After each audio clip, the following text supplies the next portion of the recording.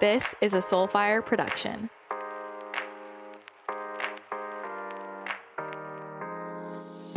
Hello, friends, and welcome back to the podcast. I have an incredible guest for you all today, my good friend, Mark Champagne.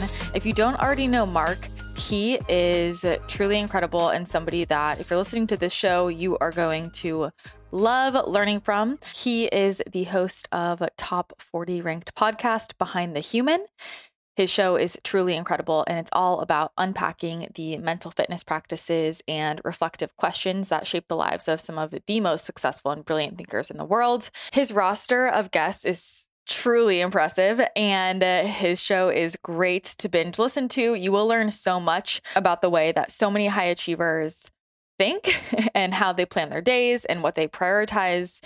And I just really, really love Mark's focus on mental fitness because it's kind of a different word for a lot of what I talk about here, but I think it is really, really core to living your purpose and creating a really meaningful life that you love. He has studied mental fitness practices for over a decade. He's consulted with top-rated digital journals and wellness companies, and he kind of got on this track when he co-founded a journaling app, which ended up reading over 86 million people without any paid advertising, all within the first 2 years of launch, and then had to shut it down and leave it. And he talks all about that journey in this episode. And I think it's just really, really powerful to explore, what are the practices and questions that we utilize to move out of what can feel like a rock bottom or a huge shift and pivot in your life, which I know a lot of people have been experiencing recently. And to take that to the next level, I highly recommend Mark's new book. It's called Personal Socrates. I think that this book is one of the most useful tools if you're interested in personal development. I talk a lot on the show about asking better questions, asking more precise questions. That's something I discuss a lot with my clients in business when people come in for intuitive readings. So I know that you've heard me talk about asking better questions, but what does that really mean? And what I love about this book is it gives you examples of really, really powerful questions that can allow us to shift our perception and really get to the answer that we have within ourselves. And so this book is really centered around questions from world-class performers, high achievers that all of us know, people like Kobe Bryant and James Clear and Melissa Ambrosini and Robin Williams. So many incredible minds, really powerful questions inspired by each of these people that can completely shift your life. This book, I feel, is really designed to help instigate the uncovering of the answers that are already within you. And if you are looking to get into a journaling practice or have a journaling practice, I feel like this will really take it to the next level. So I can't recommend this book, Personal Socrates, enough. I feel like it is so transformational, and I'm just really excited for Mark to share more about it and the philosophy behind it.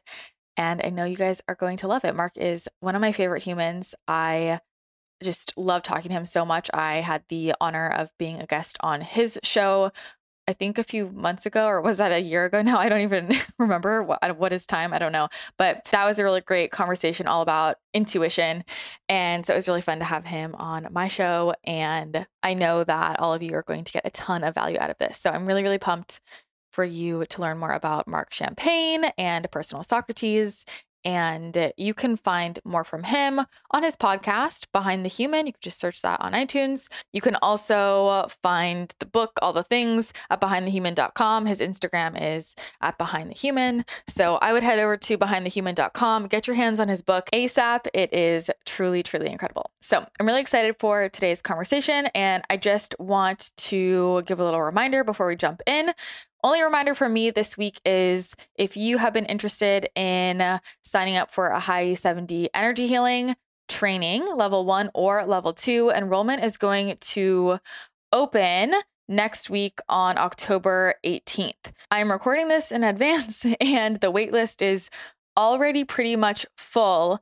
So if everybody who's on the waitlist signs up, it's going to be sold out pretty much immediately. So if you do want to get in on this round, this is going to be obviously the last time I offer this year. If you want to sign up for level 1 or both levels 1 and 2, then you're going to want to get in ASAP. So get on the waitlist. If you haven't already, you're going to get first access to signing up. And just a reminder that level 1 teaches you to use the high E7D energy healing for yourself. So if you just want to use this for yourself, then level 1 is for you. If you do want to be able to send this to other people, then you will do level 1 and level 2. And I will also remind you that the psychic development course that I offer is a prerequisite. So you have to have taken that course to sign up for a high level 1 and 2. There will be links in the show notes for all of the information that you might need. It'll also be in my Instagram bio and of course on my website at christinathechannel.com. I am super excited for this round. It's going to be so much fun. Ahai has completely changed my life.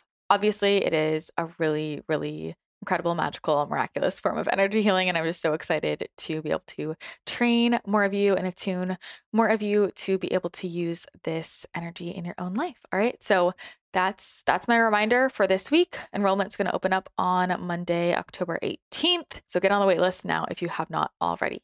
All right. That's it for my updates. So let's not wait any longer. Enjoy this conversation with the incredible Marc Champagne.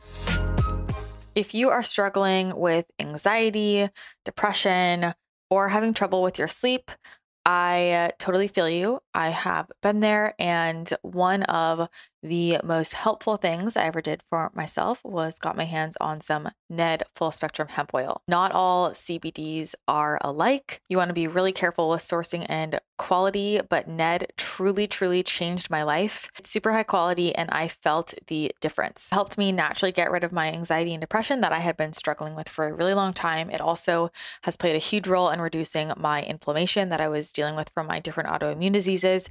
And the lingering symptom I was having was trouble sleeping. And since using Ned, I sleep like a baby. I cannot recommend this enough. If you struggle with chronic pain or inflammation, I highly recommend checking this out. I like to use the 750 milligram full spectrum hemp oil every morning, and it just evens out my mood for the day. And the way that full spectrum hemp oil works is it supports the endocannabinoid system, which is like the body's balancing system, so to speak. So it basically regulates all of the systems in the body, which is why since using Ned, it not only helped to balance out my cortisol, but also my sex hormones. Their full spectrum hemp oil helped me get my period back after it was missing for 4 years. I truly can't live without this stuff.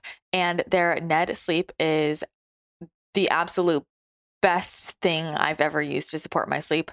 I sleep so well. I get so much rest. And I used to wake up every morning feeling like I wasn't rested at all, no matter how much sleep I got. That, the Ned sleep, plus the Mellow, their magnesium, have completely changed the game for me. It is a super absorbable magnesium, the best magnesium I have ever tried. And I have tried a lot from my years as an NTP and trying all the supplements, all the things from all of my years struggling with chronic illness. These are must-have sleep products for me. So if you struggle with sleep, if you struggle with anxiety, these are things that completely changed my life. And that is why I feel so passionate about sharing them. So if you head to helloned.com and use the code Christina, you will get 15% off your one-time order or 20% off your subscription, which I highly recommend getting a subscription. Again, that is helloned.com, HELLONED.com, and use that code Christina, CHRISTINA, for 15% off a one-time purchase or 20% off your subscription, which I highly, highly recommend. Ned will change your life. I like to start off by asking every guest a few questions just to help the audience get to know you if you're ready. Absolutely. All right. So my first question is, how do you like to start your day? What is your morning routine? Oh, the morning is by far the most important part of my day. So, I mean, I look forward to it when I go to sleep the previous day, because it's the time, it's kind of the only time I have control of the day in some capacity.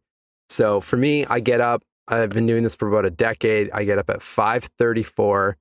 I don't know why it's a 34. I feel like at one point I read a book about, that would help you wake up and just to pick random numbers. So it's not, I don't know, it's not 5:30, it's not 5:45, it's in between. Anyway. That's the time I get up. And then from that time until I'd say about 7:38, it's basically a block of mental fitness and physical fitness. So for me, that usually looks like a big glass of water first, then potentially a meditation, or right now I'm doing Wim Hof's breath work. So I'll start off the day there.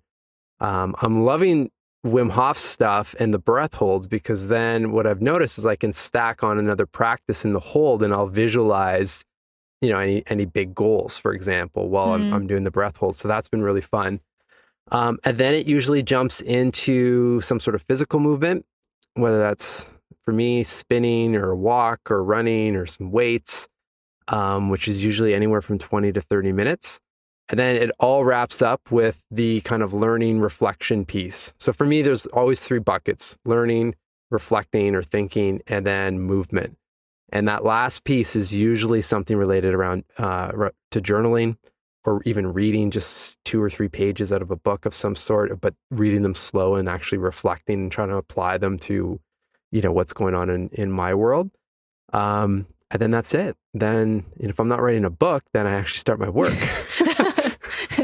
There you go. Well, so when you are writing a book, is that when you go into book writing? Yeah. Especially this book, it was the early mornings, because at that time I was working other jobs, just regular freelance jobs and strategy jobs and whatnot, which would start around 9. So for me, I had to rearrange that morning practice so I could start a little bit earlier, but basically I would write from 7 till 9 in the morning, Monday to Friday, to get the words out of my mind. Yeah, there you go. That's your deep work time. Yeah. Makes sense. Well, this leads into one of the questions I like to ask, which is, what's a topic you're really into right now? So for you, I would say what are you learning about right now? I would say because this is relevant right now for me, I'm just learning and trying to bring in as many practices as possible to be very present with everything that's going on, including, podcasts like these, and just being able to show up 100% present, and also to be able to see, okay, is that an opportunity or is that a distraction? What is that, for example, versus having everything just flying around my head. So I'm reading books around that help trigger that. It's part of the reason why I'm starting the day with the breath work and just really trying to focus on my breath. If I'm going for a walk, I'm trying to do that without any music or podcasts and just being present with the environment around. So really a combination of things, all leading towards training that, presence muscle, let's say. Did you used to struggle with that, with being present? I don't think that's a great question. I've never thought of that. I want to say no, but then why am I working on it? Right? I mean, some people like to work on things they're already good at, So I guess, I have to say yes in some capacity. I mean, the main reason I'm doing it now, though, what's behind it, was that I remember, I'm sure we'll get into some of the backstory, but when I was launching the journaling app, everything was so focused on users and acquisition and conversions and essentially all the regular tech kind of jargon. And now that I'm kind of launching the same thing, but in a book format, I'm really trying to go into that clear and not getting hung up on bestseller lists or how many books are sold, and really just going in knowing that I feel good about the work and knowing that I'm connecting with just awesome humans that will lead to other things. And I don't know what those other things may be, but if I'm clear and present, essentially my intuition will decide, right? That makes sense. So that's what's behind, the whole focus on presence. Yeah. Well, that makes sense. And to just enjoy the journey. Yeah. Right. I think everybody could use some of that presence work right now. Yeah, of course. So, okay, well, we're going to get back to that. But next thing, what is a product that you're really into? So this could be food products. It could be a book. It could be a supplement. What's some physical product you're really into right now? It could be your sound booth. Yeah, whatever, yeah. whatever floats your boat. Just saying. Well, I'll pick two because definitely the sound booth has been just so instrumental in just making life way easier for recording a ton of podcasts, including my own, obviously, but then also an audiobook. And then the other thing, and this is a link. I mean, I know I don't know him, but I know he's been on your show. But Darren O'Lean, I mean.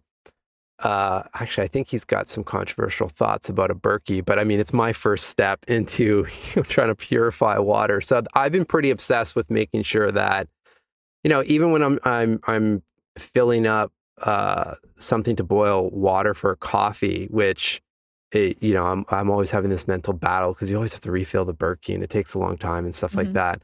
But just again, being present, like, no.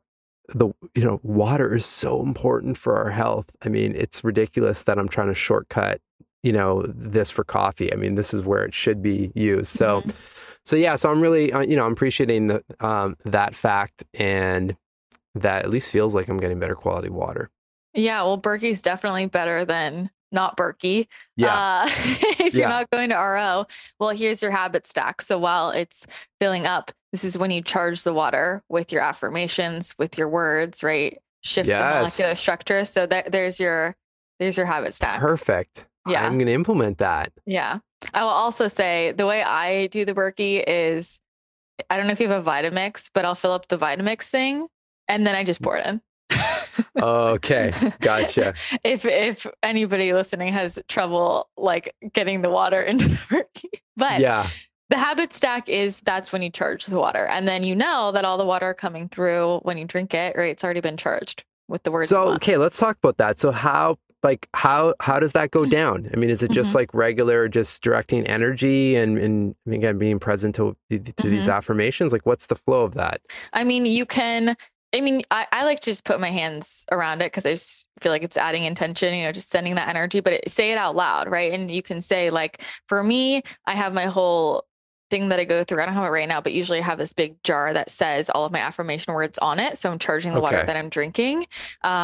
This is something that I learned from Darren, actually. He's big into this, but you could even write it on your Berkey itself. But if you're saying it, right, anything that we're saying, the water is picking up on and the water is shifting its molecular structure in response to what we're saying. So I can keep saying, like, love, love, love, abundance. I'm abundant. I'm wealthy. I'm healthy. I'm healing, right? So I'll just keep saying the different things that I want and charge it that way.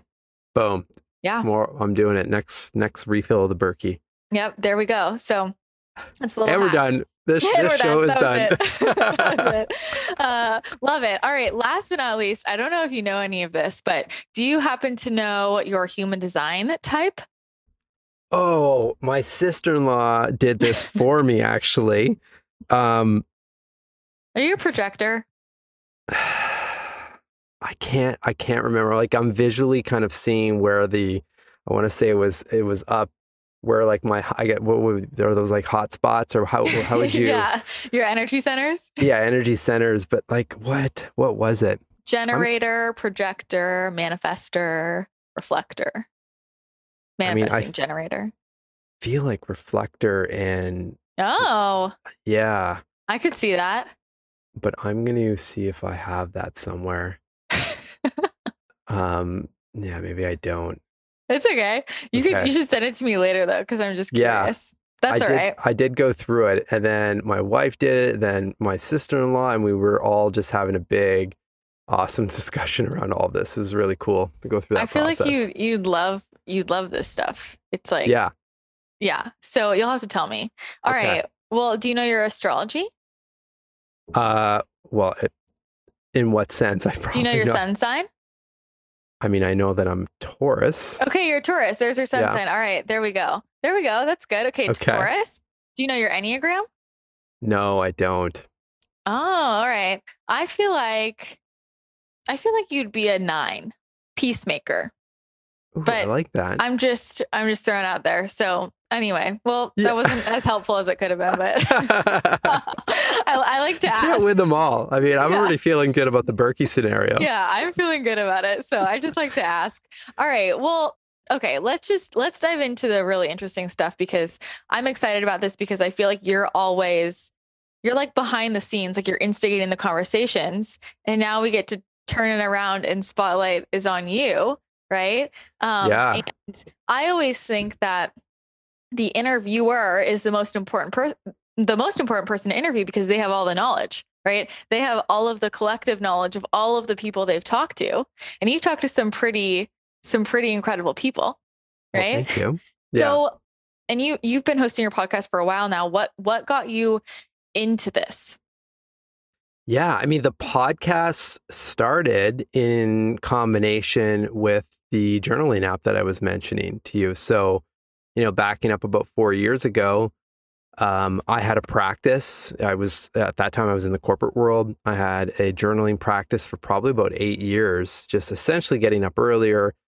Very similar in terms of the routine I had mentioned for your first question.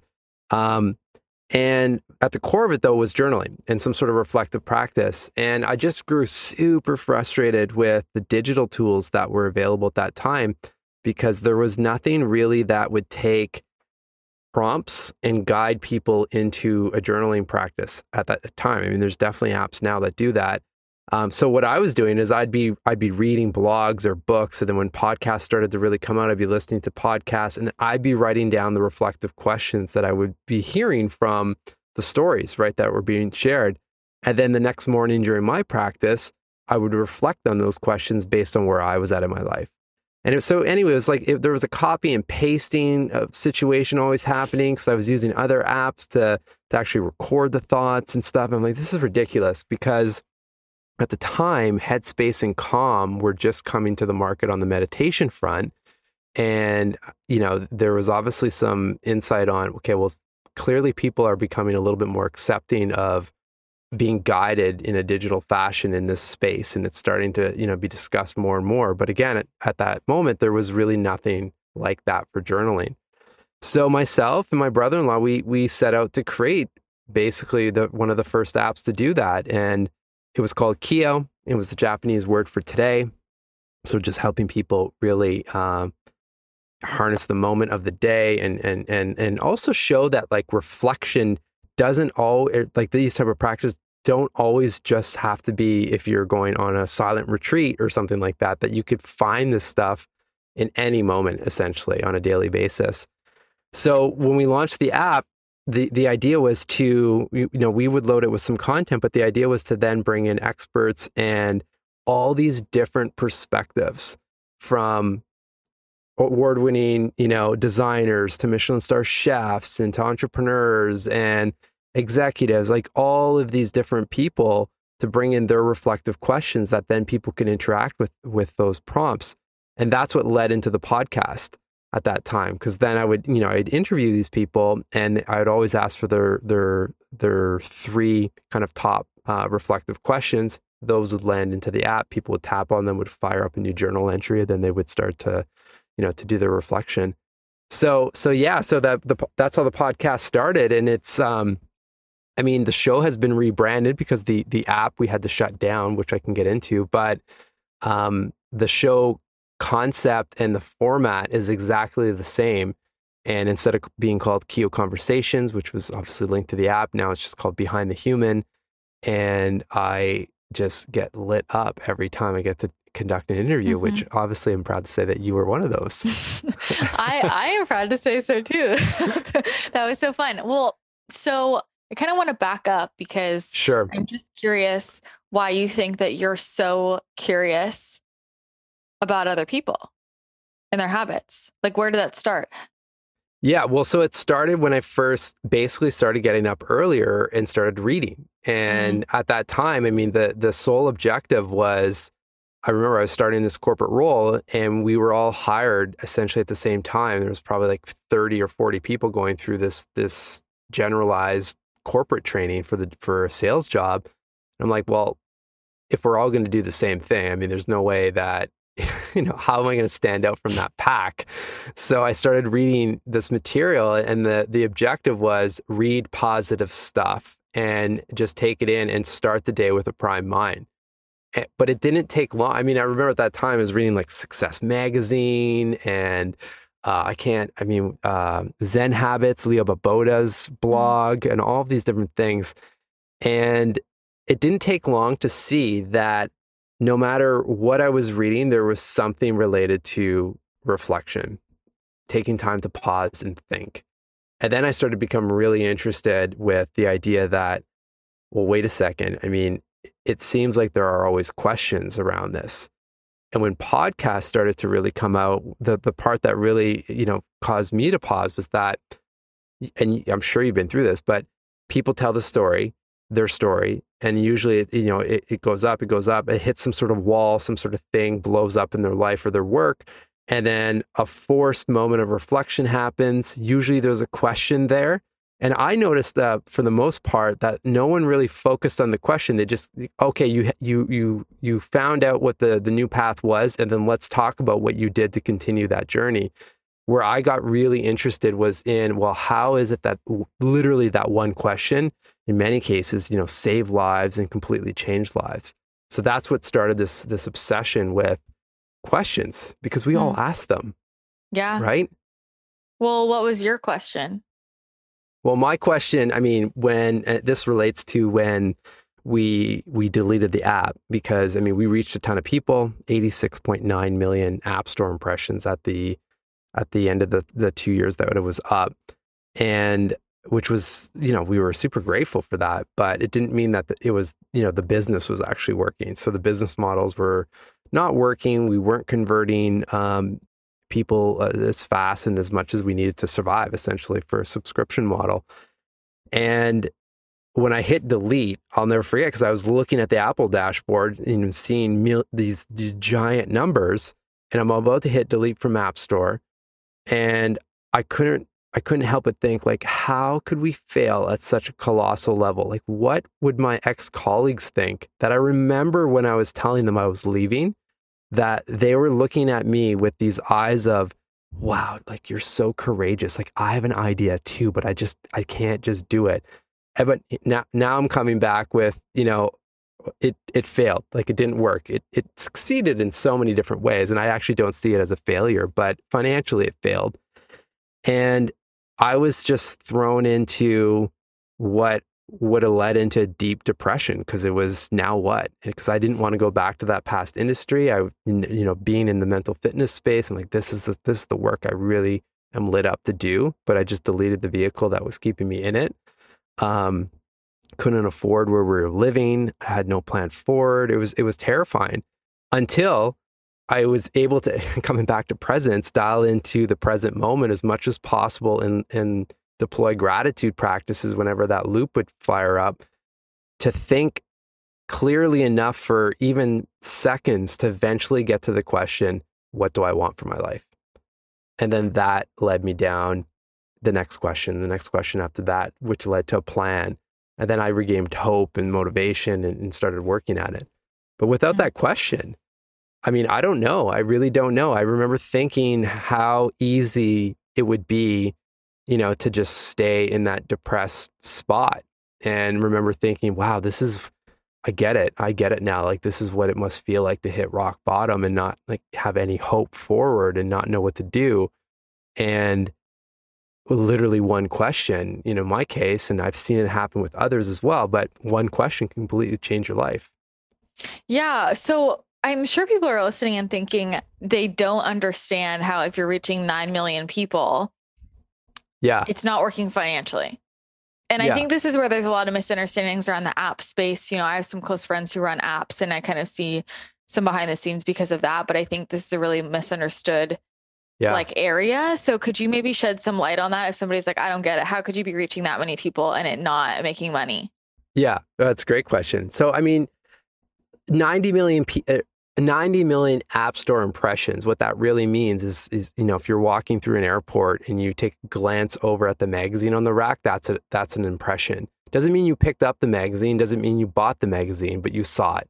So, that is step number one. I think someone had researched this stat. I think it's less than 2% of apps ever even have 1,000 downloads type thing. So it's, it is, wow. It is pretty significant to actually get the look, even though it doesn't sound that awesome from that perspective. from there, we had about, I think we just had nearly 200,000 downloads. So still like a pretty decent amount of people coming in. There's no paid media on that. That was just collaborations and whatnot. And then from there, though, you've got to keep people in the app. And that's where our model was not set up yet. I mean, we started getting featured all around the world from Apple, and which was great, but people were coming in and people were leaving just as fast. So, we needed more time, more money, essentially, same story that you hear in so many cases in the startup world, to really figure out, okay, what is the flow for someone that's coming in? How, what makes the most sense? How can we provide the most value? Because we were creating an app to solve my problems. And, it solved my problems, and obviously other people were interested, but it was, there were complexities in there that people obviously didn't understand, or wasn't attractive enough to stay and pay for additional content. So at the end of the day, I mean, even though we had, even having something like a monthly or a week, I think it was weekly active user count of around 10 or 15,000 people, that should be enough to really keep somewhat of a decent sized revenue channel coming in. But we weren't set up to maximize that.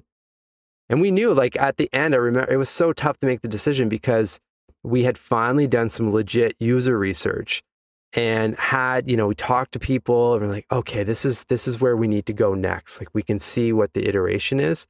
But at that point, we also weren't naive enough to think that we were going to nail it in one go. We had just brought on another, I think the third development team. This time it was local in Toronto, cost way more, obviously. And we just had no idea, is it going to be 3 rounds of iterating the product at X amount of dollars? It's going to be 10, 15. I mean, at least if you could have somewhat of a prediction of, okay, if we do this, we'll be able to cover our costs, for example, because at that time, all we were covering were our Amazon server costs. And, we have all these people coming in and they're storing journal entries and videos and audio notes and photos. And, a lot of people don't realize that costs a lot of money. And if the majority of your user base is not paying for that, you can quickly see where that turns out. So, yeah. Well, It's interesting because I don't know, for me, it kind of mirrors why so many people don't make it in entrepreneurship, because it requires consistency. And are you able to manage yourself? Are you a self-starter? Are you able to, like, do you need somebody who is kind of hand-holding you? Or do you want instant gratification? And to me, somebody who's going to stick with reflection practice or journal practice has to be somebody who's like showing up to it and they already understand the importance of it. And I think that's where, a lot of people really miss the boat. I have a lot of conversations with a lot of entrepreneurs who are just stuck or it's not working. And I'm like, the piece you're missing is you're not doing any work on yourself. Like, you're not turning inward, and they don't want to see that. Right. Yeah. And I think there's a gap for people in like understanding the importance of that and how much that gets people ahead. Right. But it's like, you look at, better than anybody, you look at the habits of high achievers and like, what do they have in common? And like you said, reflection practice, I'm sure there's some other things that come up. Well, it's nearly impossible to make smart and clear decisions if your mind's fogged, right? Mm-hmm. Or it's filled with fear and uncertainty and anxiety and whatnot, right? And at the very end, that's, unfortunately, that was starting to happen to us. So even though I was directly, interviewing these people, there were legit fears and financial fears, and a family. I had a 2-year-old at that time as well. And, there was a lot going on to cloud the decision making. And eventually what ended up happening, and I wrote a profile on this individual, Scott Belsky, who founded Behance and is now, I think, the head of product at Adobe. He had this question or this thought around, to continue through this messy middle, let's just call it, of entrepreneurship, you have to have the same, if not more, conviction than what you started out with. And if you've lost that somewhere along the way, then maybe it's time to consider doing something else. And that's where things got real fast. Because I felt that. I felt that, there's something along the way as I gathered more data and more information around what we're doing, that this might not be the path.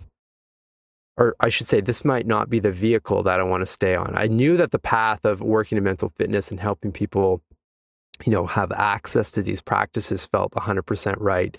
But the way the app and our team and everything that was, was shaping up and what was happening around us, something there felt off. And I started losing that drive. So it was an important question. I mean, in retrospect, I remember thinking about it. But that was probably one of the biggest pieces to that puzzle and making the decision and feeling like it was the right decision to make. Yeah. Well, so when you asked yourself that question of like, what do you want? What do I want for my life? What was your answer at the time? Yeah, I mean, at the time, it was to continue to work and teach and guide people into the space of mental fitness and provide a different narrative around these practices so that they're more accessible and people are open to them. So then that left, that goal or that desire was there. It had nothing to do with working on brand strategies and product strategies in the past life that I had come from. That was included obviously in my own work, but it was very clear to stay in this path. So then the next question is, well, what does that look like? Or who do I need to speak with to get more clarity on the different channels I can go down the road, right? And that's when I made the decision, well, I still have the podcast. I mean, I'm going to keep the feed and rebrand it, keep that going. I started doing consulting or strategist work that was specifically related to mental fitness. And it was all with wellness brands and health brands to help on that front. And then eventually got to the place of everything comes back to these questions. And again, making the realization that we're all one question away from a completely different path or outcome, that I feel like there is a book here. There's some sort of concept behind here that almost is very similar to how we were setting up the app and bringing in different people and different stories and perspectives, but to do it in a book format or do it in another format, because clearly people were interested. It was just the execution of the actual product that failed, right? So, and that's where I'm at today. Yeah. Well, I feel like this is like how the human brain works, right? Like I remember being a teenager and just Googling all my favorite celebrities, like what they were doing, right? Yeah. But it's like, so now it's like, oh, well, there's an entire book with all of these different incredible high achievers and really the way they think. Yeah. Just yeah, like exactly. all in one. So I think we all know by this point that my blood is basically made up of Organifi. And people ask me all the time, where to start? What should I try first? Well, let me tell you 2 of my must-have Organifi products that you are going to be obsessed with. The first, I start my morning off every single day with Organifi green juice. It is the best green juice I've ever tried.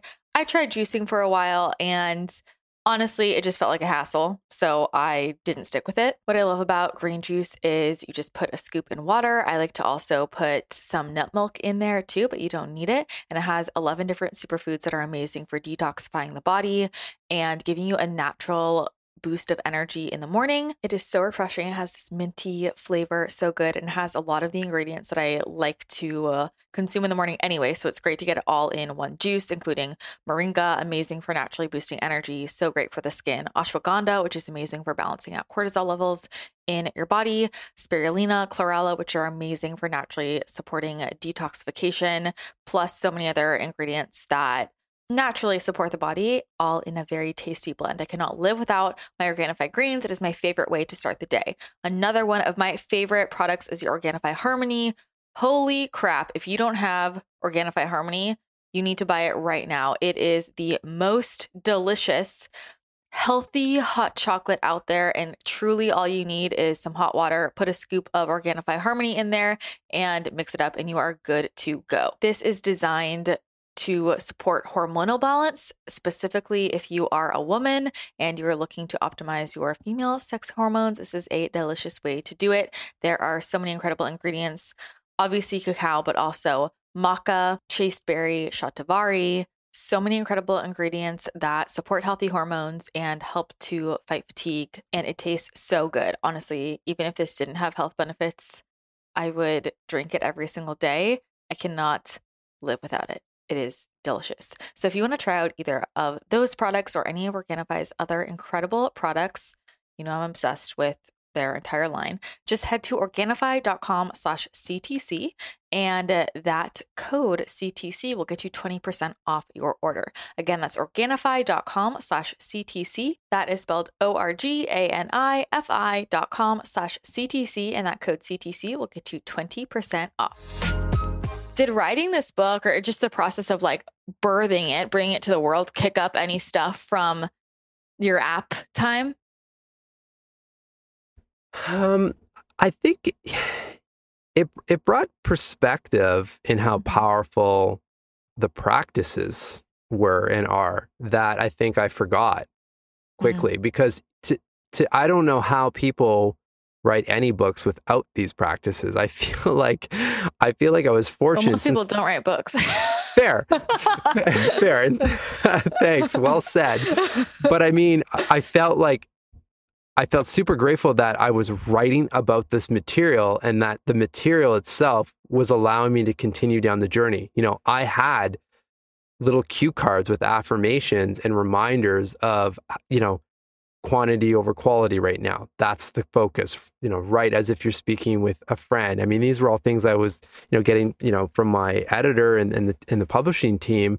But you know, just being able to be clear enough to, you know, not follow my own looping narrative and get stuck or be blocked or whatever, you know, instead of just trying to plow through writing a profile. If it wasn't working, this happened so many times with two of them in particular, Coco Chanel and Robin Williams.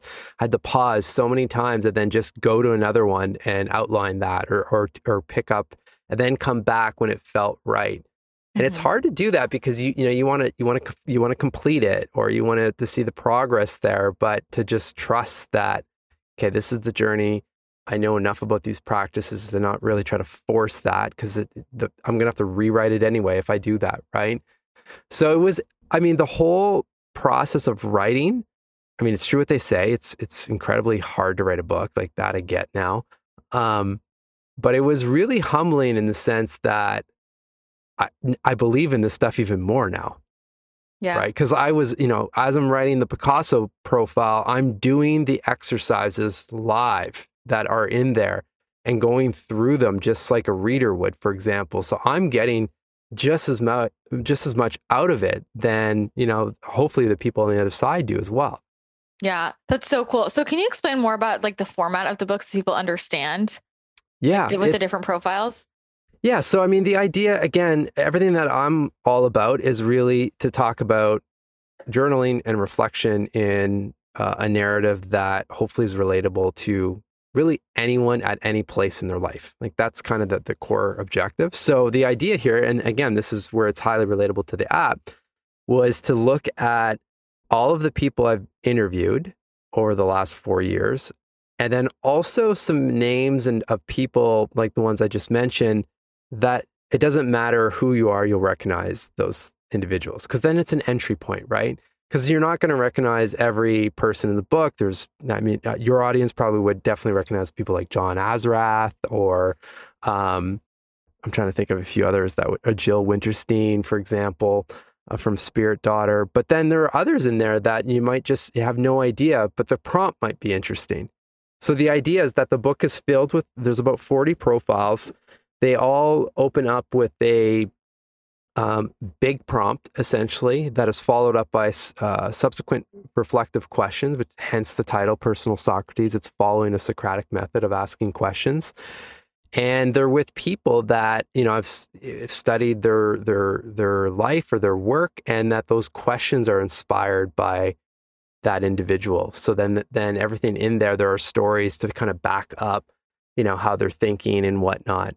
So yeah, I mean, the idea is that if you have a mental fitness practice, it's something that can help upgrade the questions that you're thinking about. And if you don't, I mean, the idea, they're 2 to 4 page profiles that, you know, it would take 5 or 10 minutes to take, you know, to read that. And then that can be your mental fitness practice. Mm-hmm.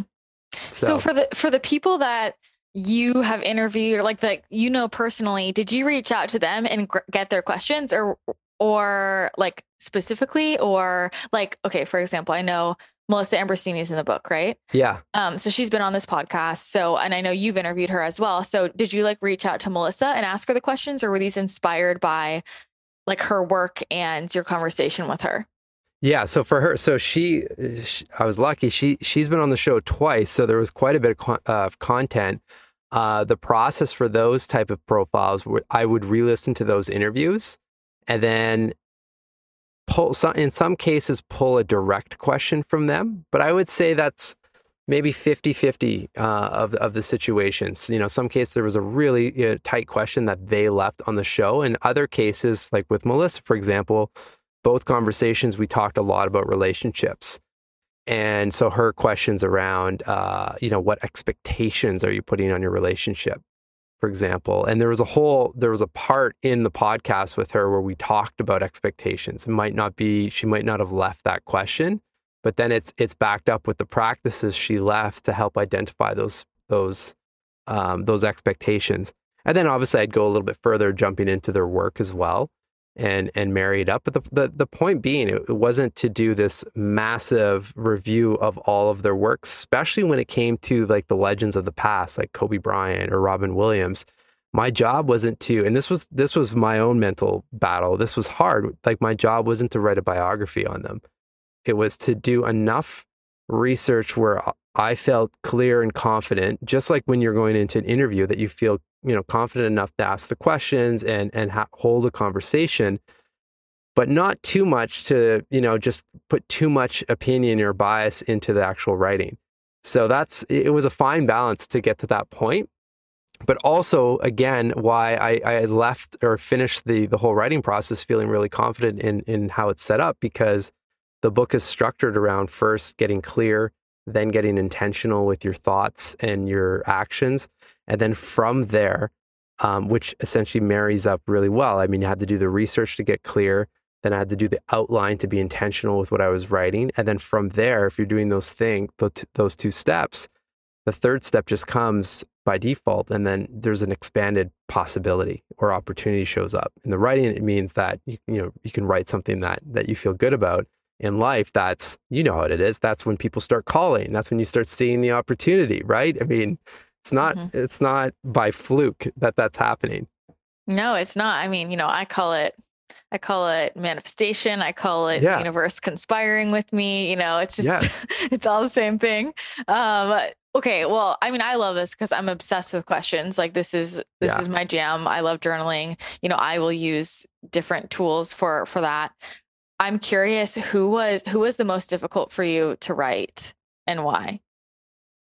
Coco Chanel was probably the most challenging because I only really knew, obviously, I knew of her and her brand, and that's kind of as far as, my education went. And the more I jumped in to her life and what she had accomplished and where she had come from and that whole journey, the more I was realizing that, not only with her as a human and her presence that she would leave behind, but that she created these brands that literally, you can smell is left behind, for example, whether that's a good or bad thing. But I mean, you can't argue. I mean, I think it's a good thing, right? A lot of people know, Chanel No. 5 and things like that. Even to the point when I was writing the profile, there's a section in there, or my editor left a comment saying, "Oh, my mother would love this. She has this like lifelong dream to just have this giant oversized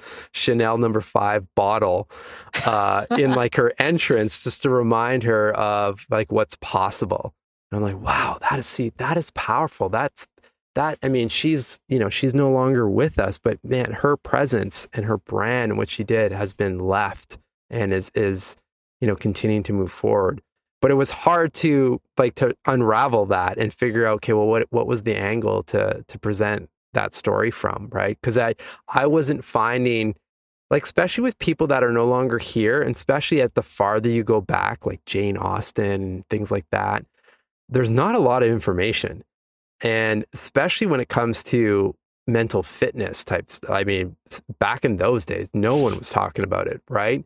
So it's not like I could just, oh yeah, here's the part in the book where, Coco got up and, did 15 minutes of journaling and then came up with this. It was more about, okay, seeing how she would, present herself in all of these different cases and what we could take from that and learn and apply to our lives through a mental fitness angle. So those ones were hard because then, those were the ones I had to pause and just try not to, go nuts trying to figure out which avenue to go down. Yeah. I mean, I do think you can tell a lot about a person by what they choose to create and how they choose to create it, right? Like if you read all of Jane Austen's novels, you get a sense of, her personality. I would say. Yeah. But yeah, that's not easy, right? You don't know exactly what they were doing. So what ended up being like, could you offer a question from the Coco Chanel one? Like, what was the gist? Yeah. Her main prompt or opening prompt for hers is how can I become irreplaceable? And the idea, I love that. Yeah. The idea behind it, or how readers are guided through the profile, is really just, again, slowing down to understand who you are right now and who you want to become or who you want to be. And then start thinking about, like, we all know this, we all leave a presence of some sort behind after we leave a room or after a phone call, whether we like it or not.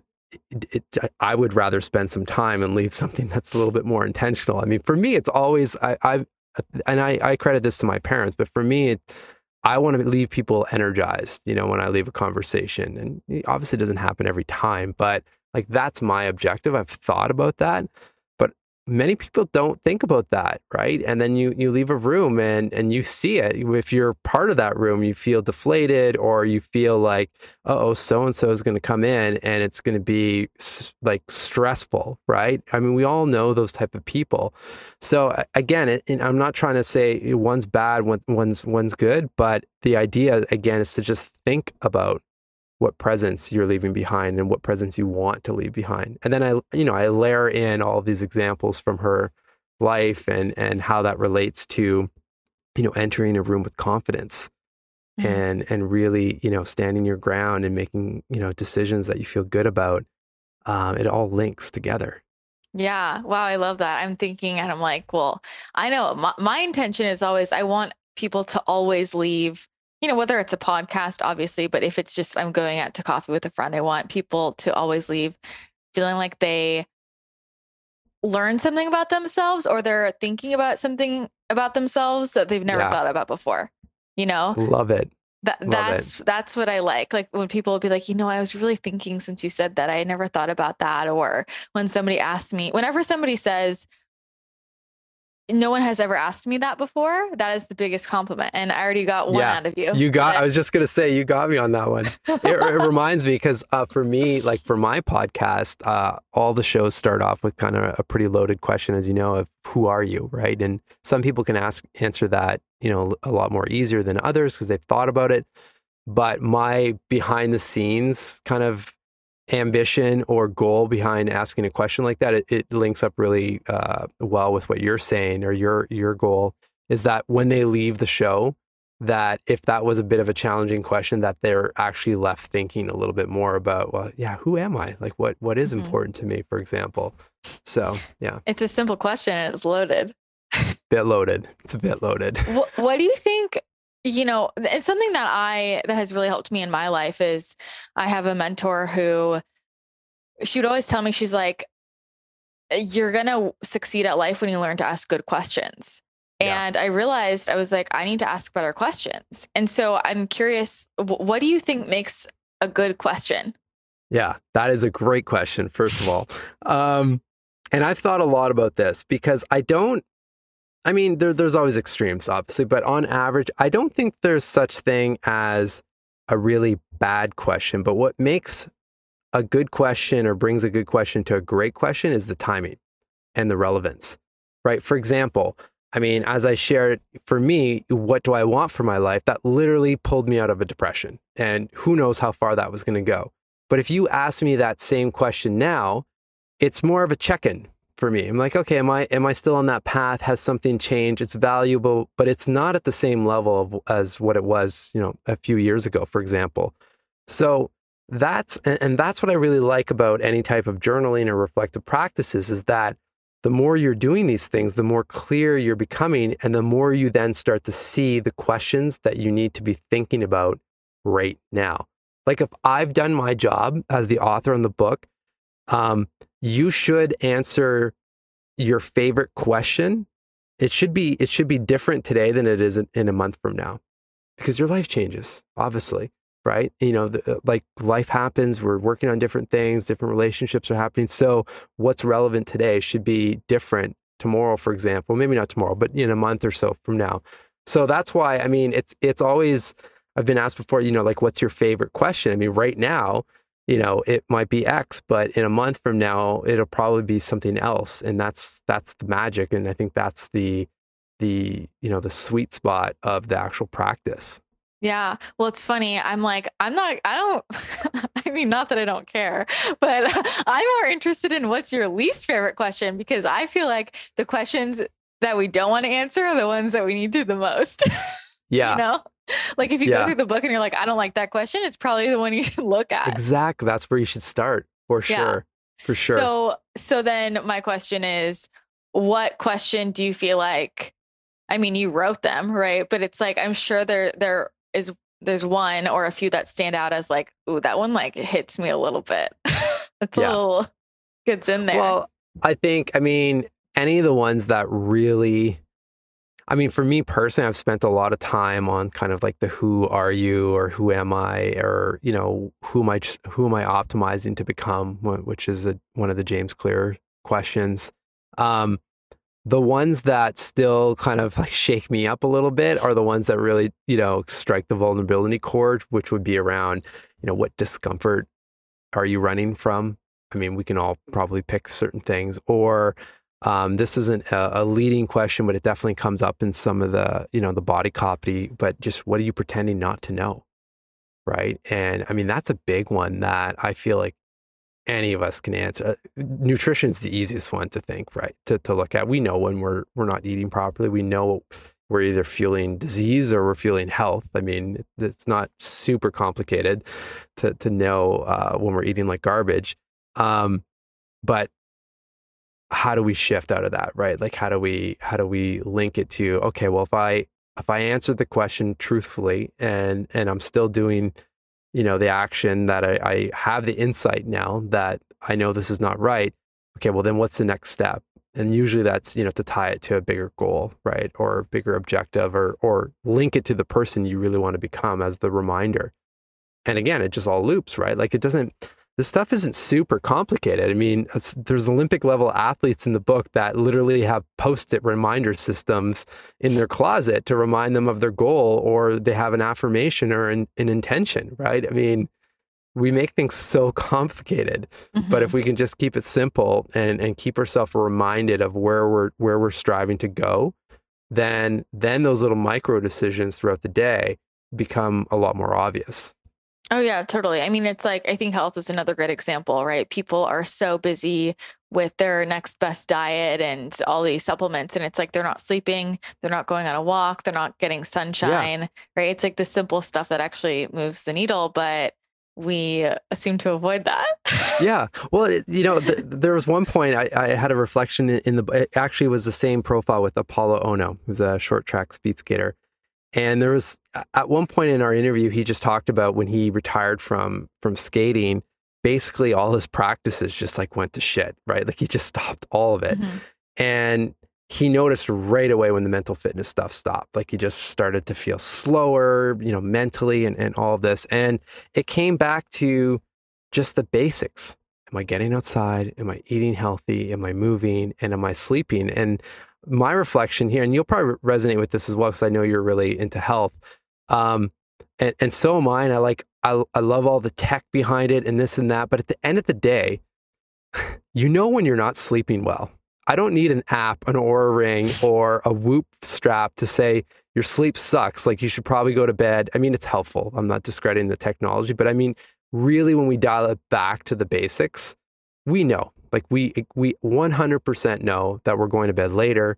We're having alcohol too close to bedtime. Like, there are a million different things that can come up, but we know, right? We know. Yeah, but So, we've just been trained not to trust ourselves, right? Like I yeah, need a piece of paper, or I need to look at something. This is how people yeah, think, like to prove to me that that this is actually happening. It's not just in my head, exactly. Yeah. right? It's very interesting. Well, I'm really curious, like in this research, obviously you probably and combined with just what you've learned about people through your podcast, you I think you have a good idea of a lot of the common habits of high achievers. And so you talked about having a reflection practice. What are some other key things that, as simple as they might be, that you see coming up again and again and again that these people all have in common?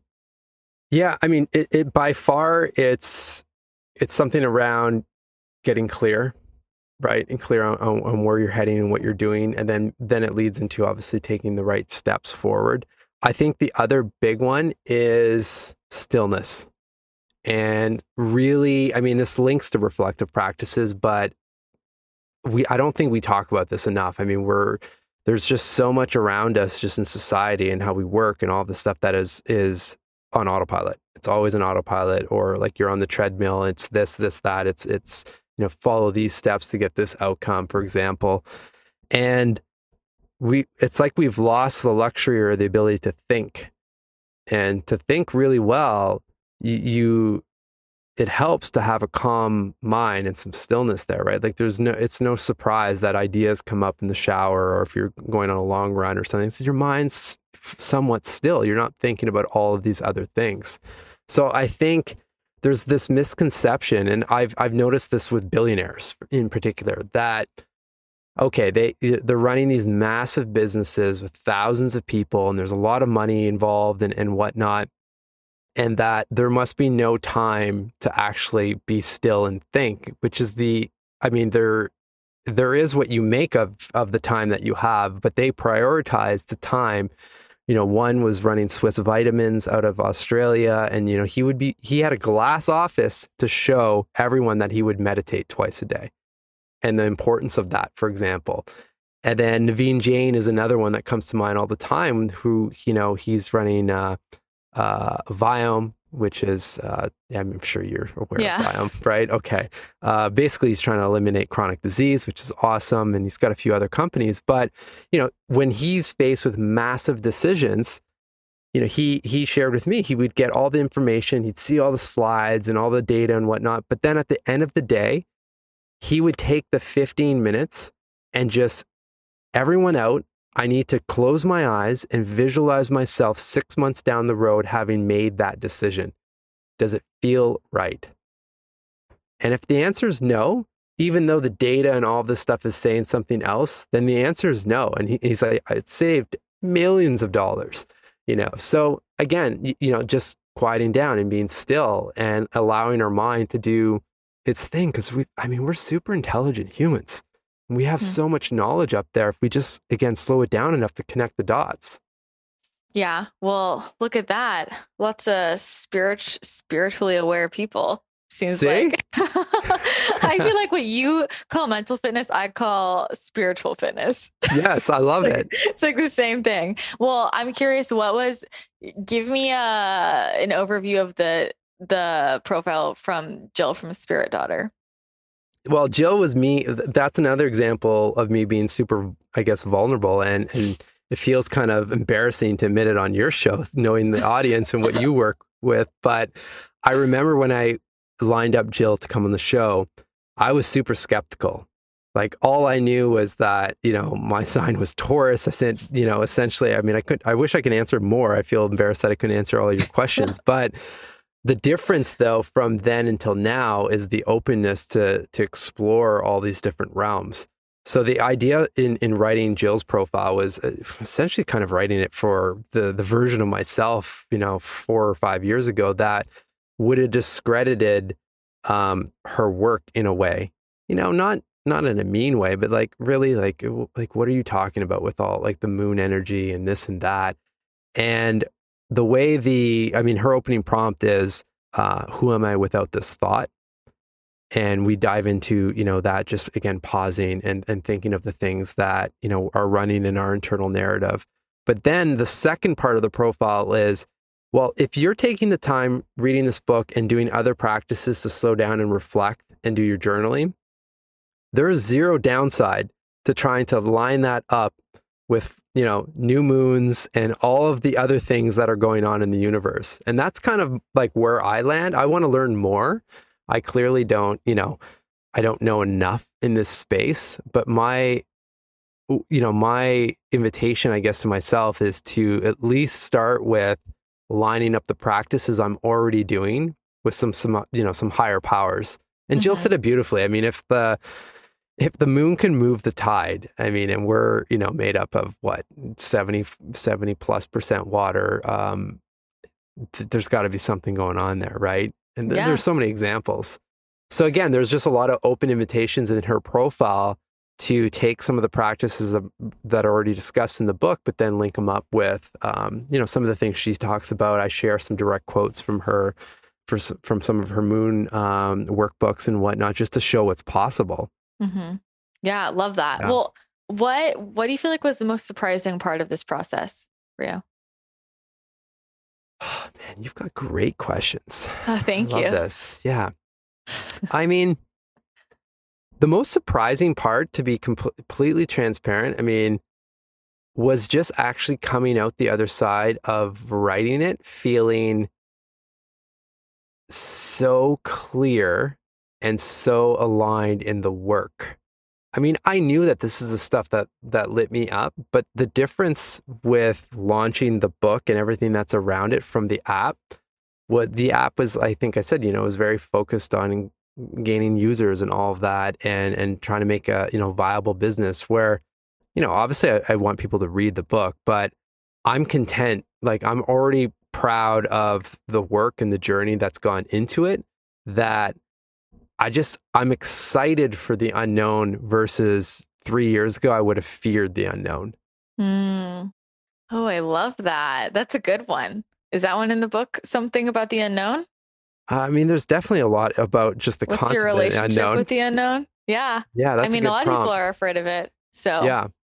But something flipped while I was writing it, which essentially meant that I was practicing, the stuff that's in it, that got me to this place. And this is the first time I've felt, at this, I guess, connected to the work, which, I mean, it's hard to describe how that feels, right? When you really, truly know you're on the right path, and that a lot of the fear kind of dissolves. Because there's been a lot, just even through the process of the book, there have been so many moments that should have been insane stress kind of scenarios, but for whatever it's worth, I guess the clarity pieces are working, and it's, that's part of the journey. It's okay. Everything will work out. So it's trusting the plan. Oh, totally. Look at you. So universally aware. I love it. Trusting the plan. This is all new. No. Amazing. You're just like catching the vibe, Well, for anybody who is interested in this, like, maybe you can just share why you're so passionate about people doing this work. Like, what can this open up for people? Well, I think at the end of the day, it opens up a new level of curiosity that you can take anywhere in any work that you do, in your life, your relationships, everything. And it's just, again, like I said, we're all asking questions, but there's a whole other beautiful world that is open if we, just slightly tweak those questions and ask maybe a few more, and ask them that, in a way that are timed a little bit more, or that are a little bit more aligned in terms of where we're going or where we're trying to head. And, when you start doing that, then, I mean, I can't read a book without flipping the insights into some sort of prompt. If I'm reading a chapter on happiness, I mean, I'm coming out of that with several questions on, like, okay, what are my happiness triggers? Like, what does that mean for me, type thing. And then you're just on this continual loop of learning about yourself and others, and you feel better, and you can handle emotionally charged situations. You can learn from them, and then people around you feel better, and it's just a loop that, I mean, that's the infinity scroll loop that I want to be on versus Instagram's. Yeah. I agree with that. Well, I mean, what they say, if you don't know the answer, you better ask a better question. Absolutely. That's it. Well, I'm really excited to dive deeper into all of the amazing prompts in this book. So can you let everybody know where can they get it? Where can they connect with you? All the places. Yeah. I mean, first of all, thank you so much for awesome questions and for being present and showing up with, I mean, I expected this energy from you just knowing you, but I mean, it lights me up and I'm smiling. Easiest place, I mean, because the podcast is there, the book's there, all the socials and stuff is just my website, which is behindthehuman.com. And you'll see all the options for the book. It's actually, as of today, it's open for pre-orders. Highly suggest the physical copy because it's, the publisher is not your traditional book publisher. They produce journals and guided journals and notebooks. So small things like, hey, I always try to write in a book and it keeps flipping open and closed and the pages are flying around. Well, this one, just like their journals, lay flat. There's small things like that for us reflection feed. So anyway, but there also is a Kindle and an audiobook and all that stuff too. All right. Amazing. Well, we will put all of your links in the show notes below. Mark, you are a joy. Thank you so much for being here. Thank you so much for your work. I really appreciate it. Thank you. Huge thank you to Mark for coming on the podcast. Be sure to grab his new book, Personal Socrates. It will change your life in so many ways. You can head to behindthehuman.com to get your copy and learn more from Mark. And be sure to check out his podcast, Behind the Human, and you can find him on Instagram at Behind the Human. If you enjoyed this episode, be sure to take a screenshot and share it to social media. Tag me at Christina the Channel. Tag Mark at Behind the Human. I appreciate it so much when you share. It really, really makes a huge difference in growing our community and sharing this information with other people. That's going to be it for today's show. Thanks again so much for tuning in, sending you lots of love, and I will chat with you again next episode.